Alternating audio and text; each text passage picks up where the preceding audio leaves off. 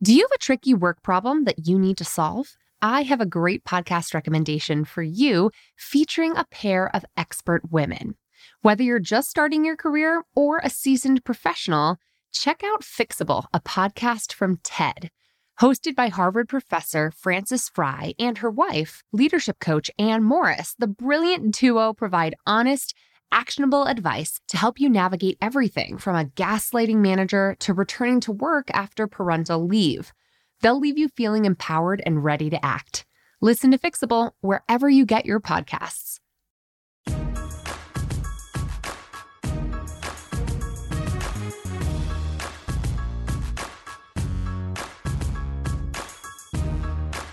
Hello and welcome to the Bossed Up Podcast, episode 102. I am so excited for today's conversation all about how to best prepare to become a business owner in the future.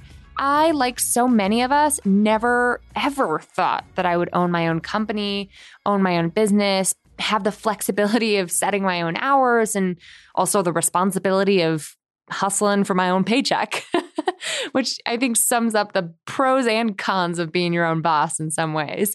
But today's episode was inspired by a really awesome listener who called in and shared an experience that I think a lot of us can relate to, which is wanting to set themselves up to start their own business, being a couple of years away from making that happen or being able to make that happen, but wondering what the hell we can do to even explore such a thing when there's a lot of fear, internal and external, a lot of naysayers that we might run into and come across on this journey. Not to mention a lot of responsibilities that we have in this world, bills we've got to pay, rent or a mortgage that we have to make sure we're not missing. And for some of our listeners, little mouths to feed and not that much money left over to talk about fueling your passions into a profitable business. So today's guest, who you're going to meet in just a second, is an incredible woman with an incredible story to share that really sheds light on how she went from being a teenage mom, a teenage runaway, a survivor of domestic abuse and violence, to running a multi-million-dollar company. And exactly what that transformation looked like with children in tow the entire time, and giving us a really candid take on what it looks like to go from thinking there's no way in hell I could ever start my own business to putting the micro steps in place to make it happen. So today's episode is a great one. I think it's something we all need to hear, and we definitely need to share with those of us in our circle who've ever dreamt of becoming their own boss, of starting their own thing, and aren't sure where to begin, or there's just a lot of bullshit information out there that feels really intimidating. So if you want a really step-by-step, honest approach, this conversation ahead is going to help break that down. Now, before I jump into today's episode, I also want to share with you another amazing resource for anyone who perhaps is already in their own side hustle or has started their own small business or has thought about doing that in the public speaking arena. Because I just wrapped up my first 2019 trainer certification program here in Denver last weekend, and I'm gearing up for our next one in Washington, D.C. on Sunday, March 24th. Which is my day-long program that I spend with entrepreneurs, side hustlers, and people who have a message they want to share with the world. Because I want to share with you every single thing I've learned about how to become a paid public speaker. I think everyone's business model could benefit from an added revenue stream of public speaking. And there are way too many white dudes who are still occupying all of these keynote speaker slots at conferences and in company boardrooms across the nation. Over the past few years, I have traveled all over the country and internationally to share the Bossed Up message, not only with bootcamp attendees at Bossed Up Bootcamp, but also with companies in the tech, finance, and legal space, with national conferences that run the gamut across industries that are all focused on and committed to empowering women and fighting for gender equality. But understanding the process of how I got there through really developing your own personal brand, understanding the principles behind designing curriculum for adult learners, really honing your storytelling skills and your public speaking skills more generally, as well as understanding the basics of the business behind public speaking, all that took a while for me to figure out. And now it's become the vast majority of revenue that I generate every single year. It's a huge part of what I do. And it is the craft that I am committed to mastering with the rest of my life. So especially this year, since I joined the National Speakers Association, I feel like I've really gained some insight and knowledge as to how the pros are doing it and what it looks like to be 30 to 40 paid gigs a year. It's amazing. But even if you've never been paid for any public speaking and you want to learn how to land your first gig or develop your message and just figure out what it would look like to share your own story from the stage, that is the training for you. And that is the entry point to an ongoing trainer team of practitioners and service providers and badass women entrepreneurs who I keep up with and keep bossing with in sort of a mastermind style group that we continue to collaborate with each other and continue to train with one another on a quarterly basis. So if that's of interest to you, my next training is coming up once again in Washington, D.C. on Sunday, March 24th. It's all day. And you can apply to join me right now at bossedup.org/trainer team. Space is limited, and I have no idea when I'll have time to squeeze in another one of these later in the year, probably not for a couple of quarters. So if this is something you're interested in doing, don't delay. Apply today at bossedup.org/trainer team. All right, now it's time for us to jump into today's topic, which is a timely one for anyone who's ever dreamt of starting their own thing. Let's kick things off by first hearing from Penny, who called in with this fantastic career conundrum. Hey, Emily. My name's Penny. I'm from Harrisburg, Pennsylvania, and I have a career conundrum. So I'm currently in grad school working on my master's in social work. I love the job I have now as basically a traveling therapist. I work with at-risk children who are involved in children youth cases. However, what I would like to do in the future is to own my own counseling business. I really want to provide a safe space for women to come and talk about the way that they're uniquely affected by trauma. And I'm really interested and passionate about obstetric violence and things of that nature. So my question is, I just started my MSW program and I have about 3 years left to go. I'm going part-time since I work full-time and have kids. Since my goal is to one day own my own business, what can I do now to prepare for that? Is it more just building relationships with people in the community, or are there concrete steps I can take to make that dream a reality, knowing that I want to do it now and having so much time? I look forward to hearing from you. Thanks. Penny, I so appreciate you calling in with this excellent career conundrum because your story really reminds me of one of my longtime pals, a Bossed Up supporter, really since the very beginning, back in, I want to say 2014. Andrea and I actually teamed up to host a couple Bossed Up boot camps together in Boston, Massachusetts, where she calls home. And her company, Bar and Soul, was gracious enough to host us for our Sunday morning fitness class, and she's spoken at boot camp. She's the founder and CEO of Bar and Soul, a boutique chain of innovative yoga and bar studios that are expanding by the minute, and a keynote speaker. Hint, hint to all my aspiring speakers. It's definitely a thing that you should add to your revenue stream. So let's talk more about that. And Andrea's had the honor of sharing the stage with both Michelle Obama and Billie Jean King. She's journeyed from being a teen single mom, a former stripper, a domestic violence and poverty survivor, to being the creator of a multi-million-dollar business. Her studios were recently awarded the prestigious Best of Boston Award in 2018. So how did she do that? Well, she created one key mindset shift that created a massive snowball effect, propelling her from one powerful achievement to another. Andrea is sharing her story in her forthcoming book, Own It All, and on the Own It All podcast, where she interviews a different person every week about how they're owning it all in one domain of their life. And she's here to tell us a little bit about her story today and shed some light on this great question from Penny. So Andrea Isabel Lucas, thank you so much for being here, boss. Thank you so much for having me. So Penny here has got a very interesting career conundrum that made me think of you for a lot of different reasons. First and foremost, because you've got a kick-ass, crazy successful business. Can you first tell us a little bit about Bar and Soul? Yeah, I would love to. So Bar and Soul is based out of Boston, where I live. I have 5 locations, and we are a bar, fitness, and yoga studio with several locations around New England. We also have an online bar teacher training now called Bar Guild Academy. The communities are amazing. We are really driven by feminist values, and our classes are based in the roots of the original Lottie Burke technique. I've actually studied in England with the daughter of Lottie Burke, who invented bar. Her daughter, Esther Fairfax, is now 84, and she's my mentor. That is so wonderful. And I'm always impressed by entrepreneurial women who have made their vision a reality on such a grand scale like yours. I mean, we're talking multi-million-dollar business, right? Yes. So how have you, over the past 10 years, really seen yourself transition into this role as boss entrepreneur with children like Penny? If you could tell us a little bit about your beginnings and some of the stories that you might share with your readers in your forthcoming book, Own It All, about how you made this happen.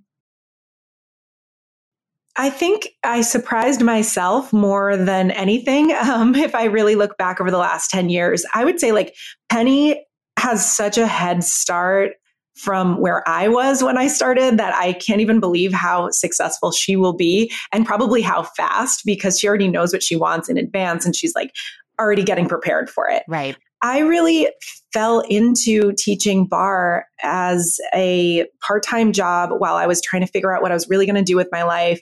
I was going through a divorce. I was just trying to actually finish my bachelor's degree because I do have 2 kids. I actually had my son when I was 19 and then my daughter later when I was 26, but that caused me to finish, my college degree much later. And I was in the midst of transitioning to women's studies because I was getting really passionate about feminist issues. And I thought, I've got to go into academia and be a professor so that I can really say something, be part of the conversation, like impact women, publish books. And I had this epiphany one day when I was taking a bar class and I was like, oh my God, like this has been so transformational for my life.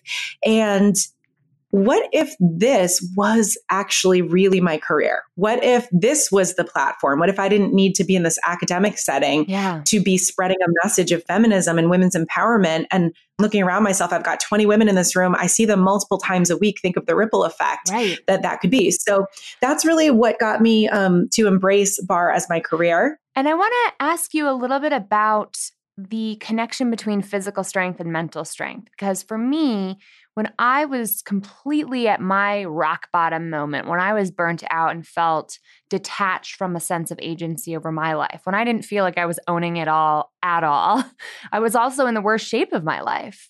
And I didn't have a relationship with my own physicality that was very kind at the time.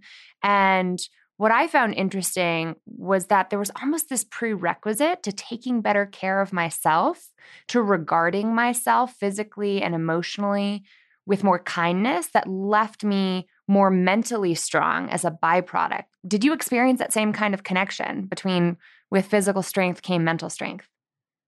Absolutely. And it's funny, I don't know if you've read any of, I think his name's Yuval Noah Harari, any of his books. He wrote a book, Sapiens, so fascinating. It's the history of the humankind. It was very cool. I was reading his latest book and he keeps saying again and again, humans have bodies. And it's just like, my mind gets blown every time I think about that because we act like we are just these floating psyches, these like disembodied minds. Right. And that's just not the reality. No matter how cool your online profile is or how many likes you get or how many friends or followers or even how many like downloads your podcast gets, like you're living inside of a body. And if you think you can live your life without living an embodied life, you're never going to feel good. And so I think that's just a huge disconnect that we have. And you don't get it till you get it. It's like you don't know what you don't know. Yeah, and I think a lot of people have that experience that you're talking about where it's like, God, I feel so crappy. And then you start to get physically stronger, you start to get in shape. And it's like, wow, I can't believe this is what I was missing out on. And I think that was really my experience was, I started going to those classes thinking like, I actually started going when I was pregnant with my daughter and I was thinking I should do something to try to stay in shape. And then after I had her, my body kind of wasn't feeling like me anymore. And I wanted to start going more and more. But God, every time I left there, I felt so good. And then I think I started to amaze myself when I saw the transformation. And I think that's the thing is when you see yourself physically transforming and you feel how good that feels, you realize that you're capable of things that had never occurred to you Right. before. It's just so empowering. I've heard it described as that sort of carryover confidence,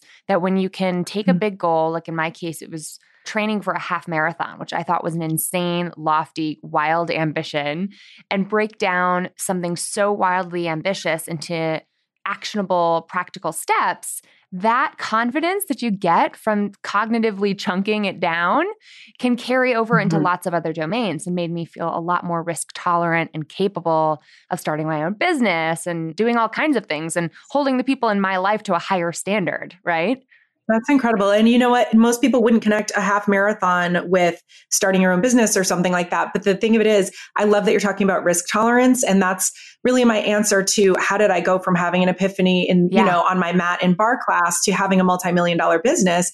It was baby steps and it was building that risk tolerance. And I completely agree that the thing with confidence is that yes, positive affirmations are great. Sure. I know some people really swear by them. I don't personally. I cannot talk myself into confidence, and I don't think most people can either. You have to prove it to yourself. And you know how you prove it to yourself is by doing things you don't know if you can do. Right. Things that, are confronting, are scary, are risky, and that you have to earn that self-confidence by doing. What did that look like for you in the very beginning? Well, it probably looked very unglamorous and unimpressive in the beginning, right? Because I didn't just like fly out of the gates and start opening up, locations. So what it looked like for me was being a trainee, and, here I was in a very much a rock bottom place, like what you described, and feeling really not confident. I was not in a good place financially. I felt like a failure because I was just going through a divorce. I felt like all these women in the studio seemed to have these I always say they look like they came out of the J. Crew catalog. It's just like everything looked so perfect. And I thought, what do I have to teach them? Who wants to hear from me? And, I used to try to practice getting my words out even when no one was around. And there was a voice in my head so loud saying, just shut up. Just shut up. Like it was so hard for me, even just to choke out my words in front of anybody initially. So what that looked like was like actually standing up in front of, say, 2 people and teaching a mock class and just getting my words out. Like that was a tremendous amount of, courage at the time. And then continuing to come to class and seeing my physical strength improve and, continuing to speak up until eventually teaching the classes started to be a little less scary and then even like a little bit fun. And then it was approaching a shiny, sexy brand in Boston for a job there, coming from a small studio in the suburbs. And then it was applying for a management position there. And then eventually was going out on my own to be an entrepreneur, which was it's not the way I saw myself. Right. I thought entrepreneurs were rich people with trust funds or, wealthy family or husband or whatever. I really thought you had to have a lot of money sitting in the bank to have your own business because you had to be able to float, any number of months worth of expenses. Right. And how I started was by just being like a freelance teacher, basically. It was letting go the management part of my job, which was very secure, and taking on just being a freelance teacher. And then it was, okay, wait, what if I start this program, but I run it out of someone else's space so I don't have to have the overhead? And then it was like getting a team trained and working underneath me as subcontractors. And then it was like me approaching somebody to do the same thing out of their space and having them say, actually, I haven't told anyone, but I'm moving and I'm really looking to sell the studio. I'll finance it to you. And then from there, it just snowballed into the next studio and the next studio until they're five. What's so interesting is this reminds me of the practice that we talk a lot about here at Bossed Up, which is lift as you climb. And a lot of times people interpret that as me saying, as I'm striving, I want to carry you forward so that you can keep striving too. But another way I look at that is it sounds like what you did was you kept learning your craft. You kept practicing getting better at what you were doing, as well as turning around and teaching others. So yes. it wasn't like, oh, all of a sudden I'm qualified to be a teacher. I'm done learning. You stayed a student. It sounds like you've remained a student in your practice and in your craft still today, but that doesn't mean we don't have something to share with others about how far we've come or what we've learned along the way, right? Oh my gosh, yeah. And in fact, I knew I wanted my own studio. I knew that was my dream. I didn't know how I could ever afford it or anything like that, but I had an opportunity to take over the studio that I was originally trained at the same time that I was eligible for that management position at the Sexy Studio in Boston. And it was a major crossroads because I had just finished my bachelor's degree. I was, deciding what was next in my life. And even though I knew for sure I wanted my own studio, I wasn't feeling ready. I didn't feel ready to not be guaranteed a paycheck. I didn't think I had enough credentials yet. I did not feel like I had enough to really back up me being a studio owner yet at that. Sometimes I feel like we're waiting for permission for some higher being to say, yes, you are entitled to teach other people. Yes, you are entitled to have the audacity of sharing your opinion in a world that's going to critique it. You know what I mean? Leaving that management job to finally do start my own studio. And I do think at the time, it was the right decision to take the management job because I wanted to gain more experience, and getting to run a studio for a really high-end company was so helpful. And it had a little bit of a short shelf life because I was an entrepreneur and I needed to have a more creative outlet. But I absolutely could have stayed there a really long time if I didn't happen to see a piece of street art that said, if you want to achieve greatness, stop asking for permission. And I realized well, they're not going to tell me hey, get the hell out of here. Go start your own business. Well, it sounds like the takeaway for Penny in this is that she's already on the right track, right? Because she's already practicing her craft. She is a traveling therapist as a part of her grad program. She's working full time.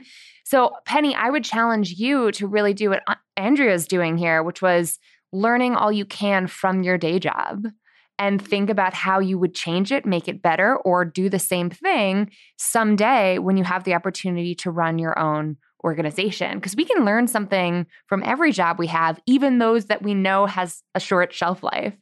Oh God, yeah. And just have that mentality of I'm going to use this job to make me great. And I'm going to be so great by the time I go out on my own. But what I also love, Penny, that you're doing is you're already talking about what you want to create. You're already telling people, because that's so brave. And a lot of people have their tail between their legs and they don't want to admit that they want their own business. And not only are you just crushing it with going to school and having this job and raising your kids, but you already know what you want and you're bold enough to say that out loud. So to me, there's really no question that this is already going to happen.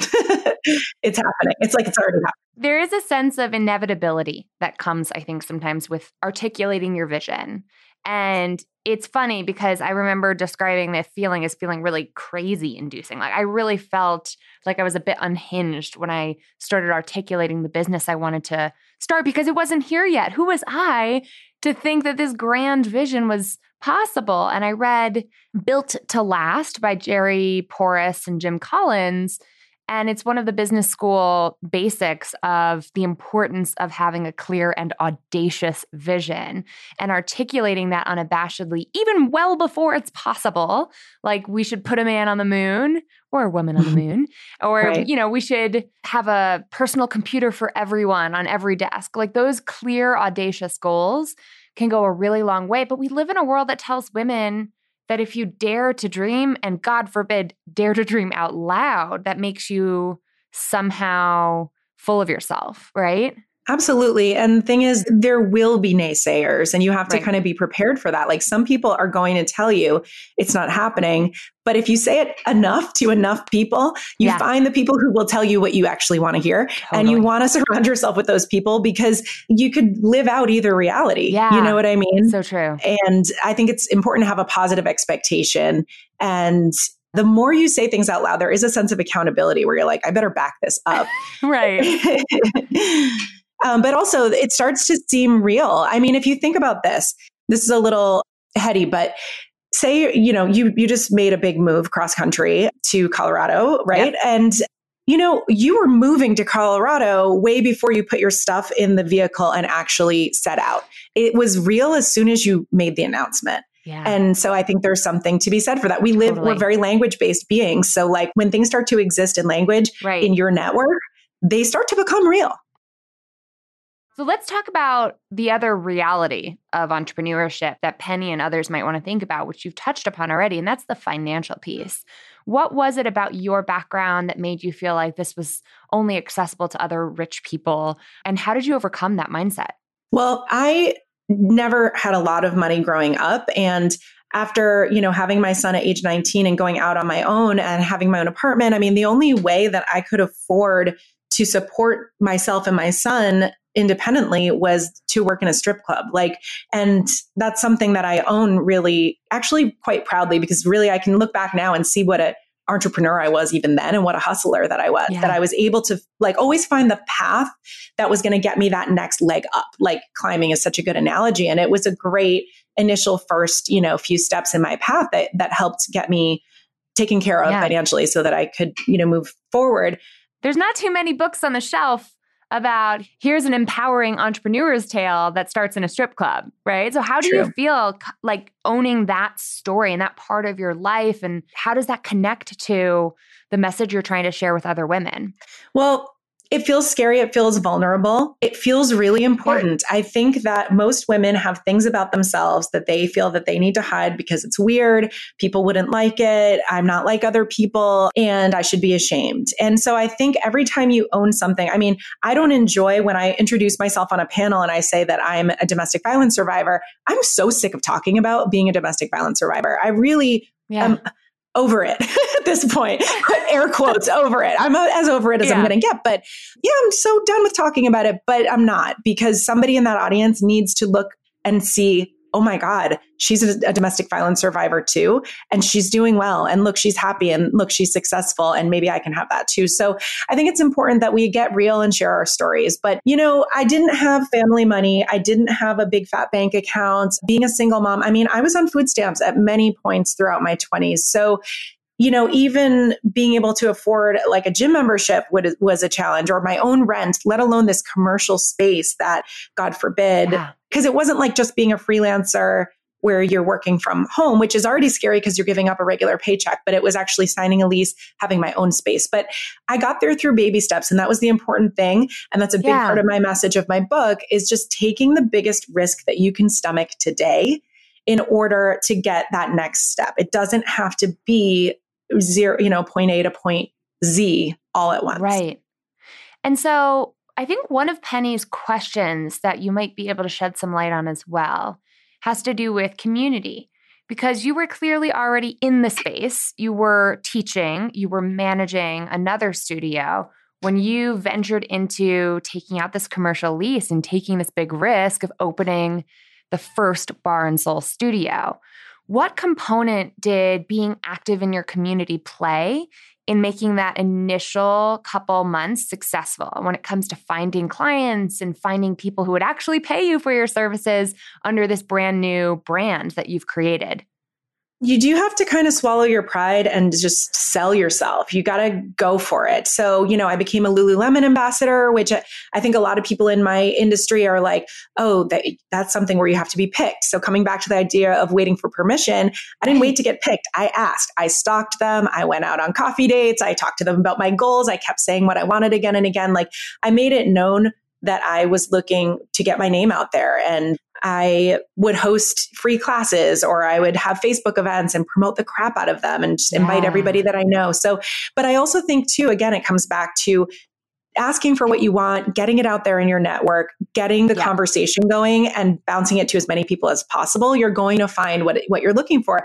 I didn't have the money or the credit to sign some big fat commercial lease immediately. So instead, I made it known that I was looking to start my own program and that I was looking to partner with studios. And people began matching me with studios that were looking for somebody like me.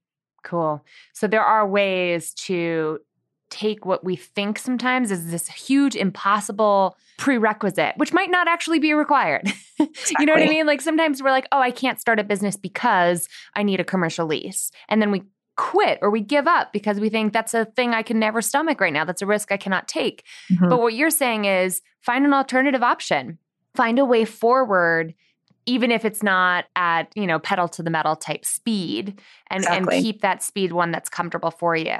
I love the idea of what you're alluding to around those free events too, because that's how I started my business. You have to get in front of people. You have to win their trust, right? And it's like getting a room full of people is how you begin your business. I could almost envision Penny hosting free community events focused on violence as it impacts women in particular, because that's what she's passionate about, and just providing some outlet, providing some resources, being a connector, right? Being someone who's willing to bring people together who are in need of support and match them with support, even if it's not your own services at the time, right? Like interviewing other people or co-hosting events with other broader brands, like you teamed up with Lululemon. I could almost see her starting her counseling practice before she graduates by starting to build a list, of people who might be prospective clients down the road.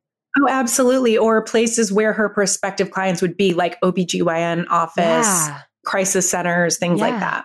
Yeah, and making them aware of her capabilities and willingness to help. Yeah, what a great idea. So looking back on it all, what do you think are some of the biggest lessons that you pull out in your book when you're sharing your story as it pertains to how you got from, where you started to where you are today?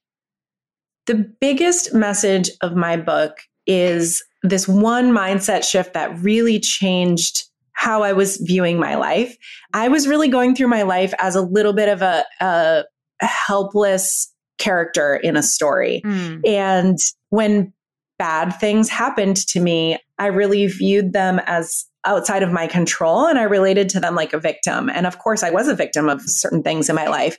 So the biggest difference for me started when I decided to take 100% full responsibility for my life and everything that was going to happen from here on out, and just taking full responsibility for where I was, including all of my past and all of my current circumstances. And that's not to say I chose everything that happened to me in the past, although I did take an honest look at what choices I had made that impacted my past.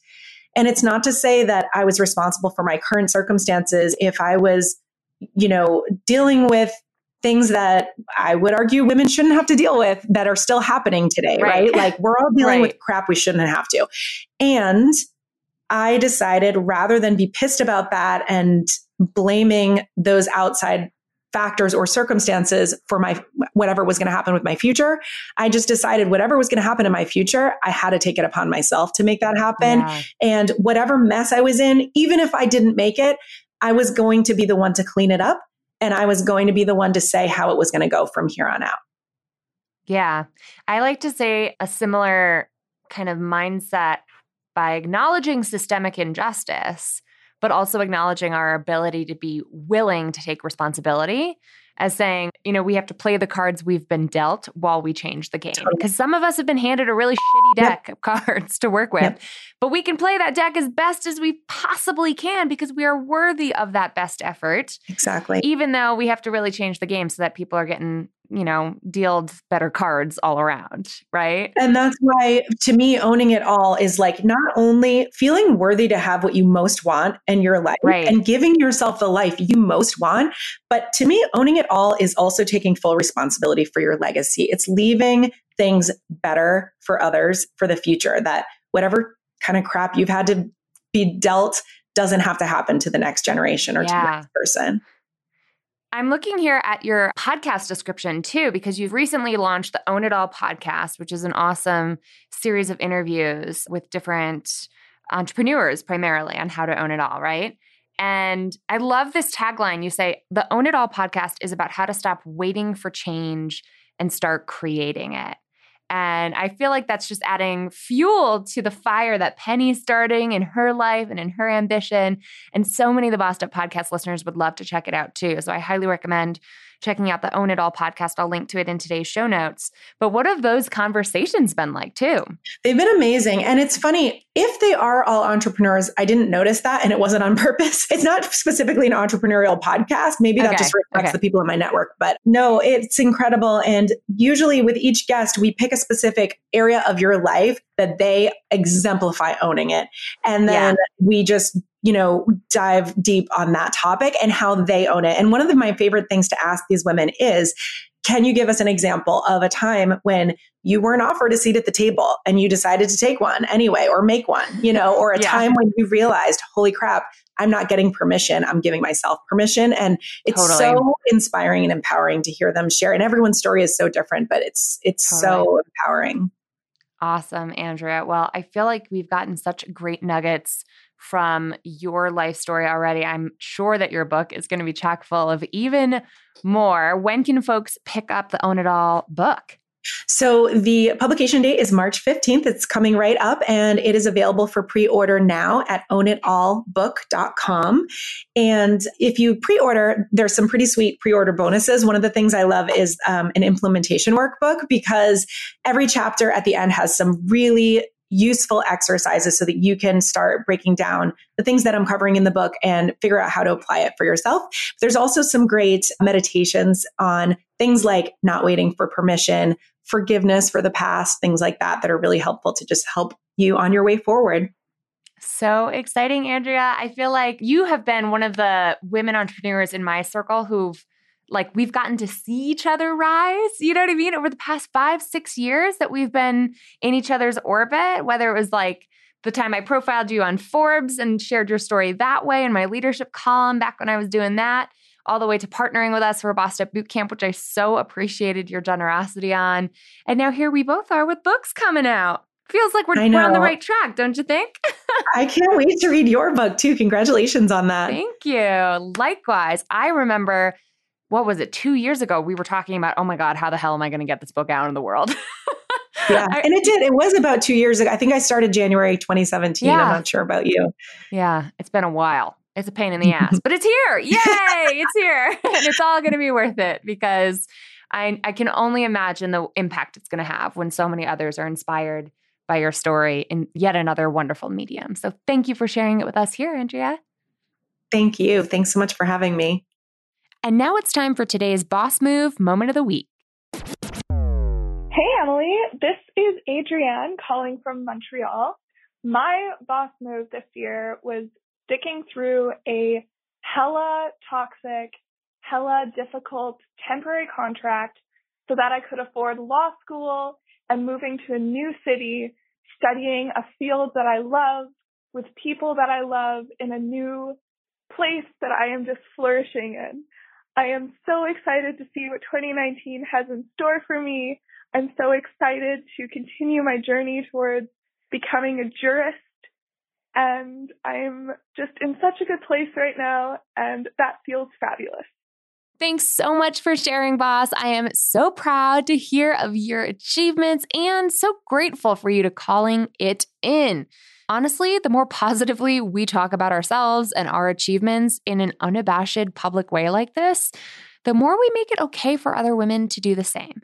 And like I always say, you never know who you're inspiring when you dare to share your come-up story. So if you've got a boss move to share or a career conundrum you want me to break down on the podcast next, give my hotline a ring and leave your message at 910-668-BOSS or 2677.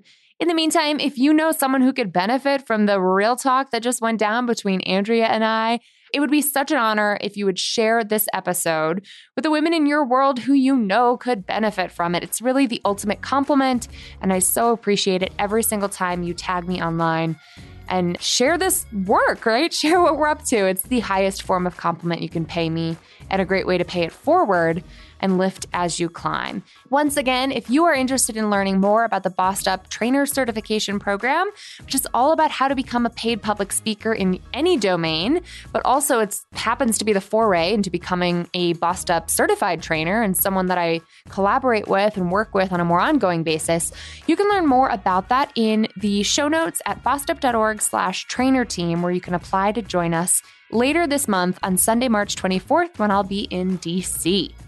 In the meantime, let's keep bossing in pursuit of our purpose, and together we'll lift as we climb.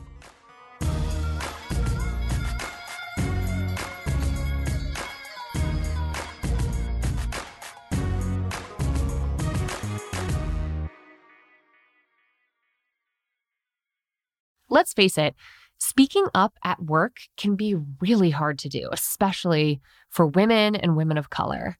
When the stakes are high and you've already worked so hard to just be the only woman in the room, and you want to get everything right, you want to have all your facts and figures accurate before making your voice heard, it's just so much easier to stay silent instead.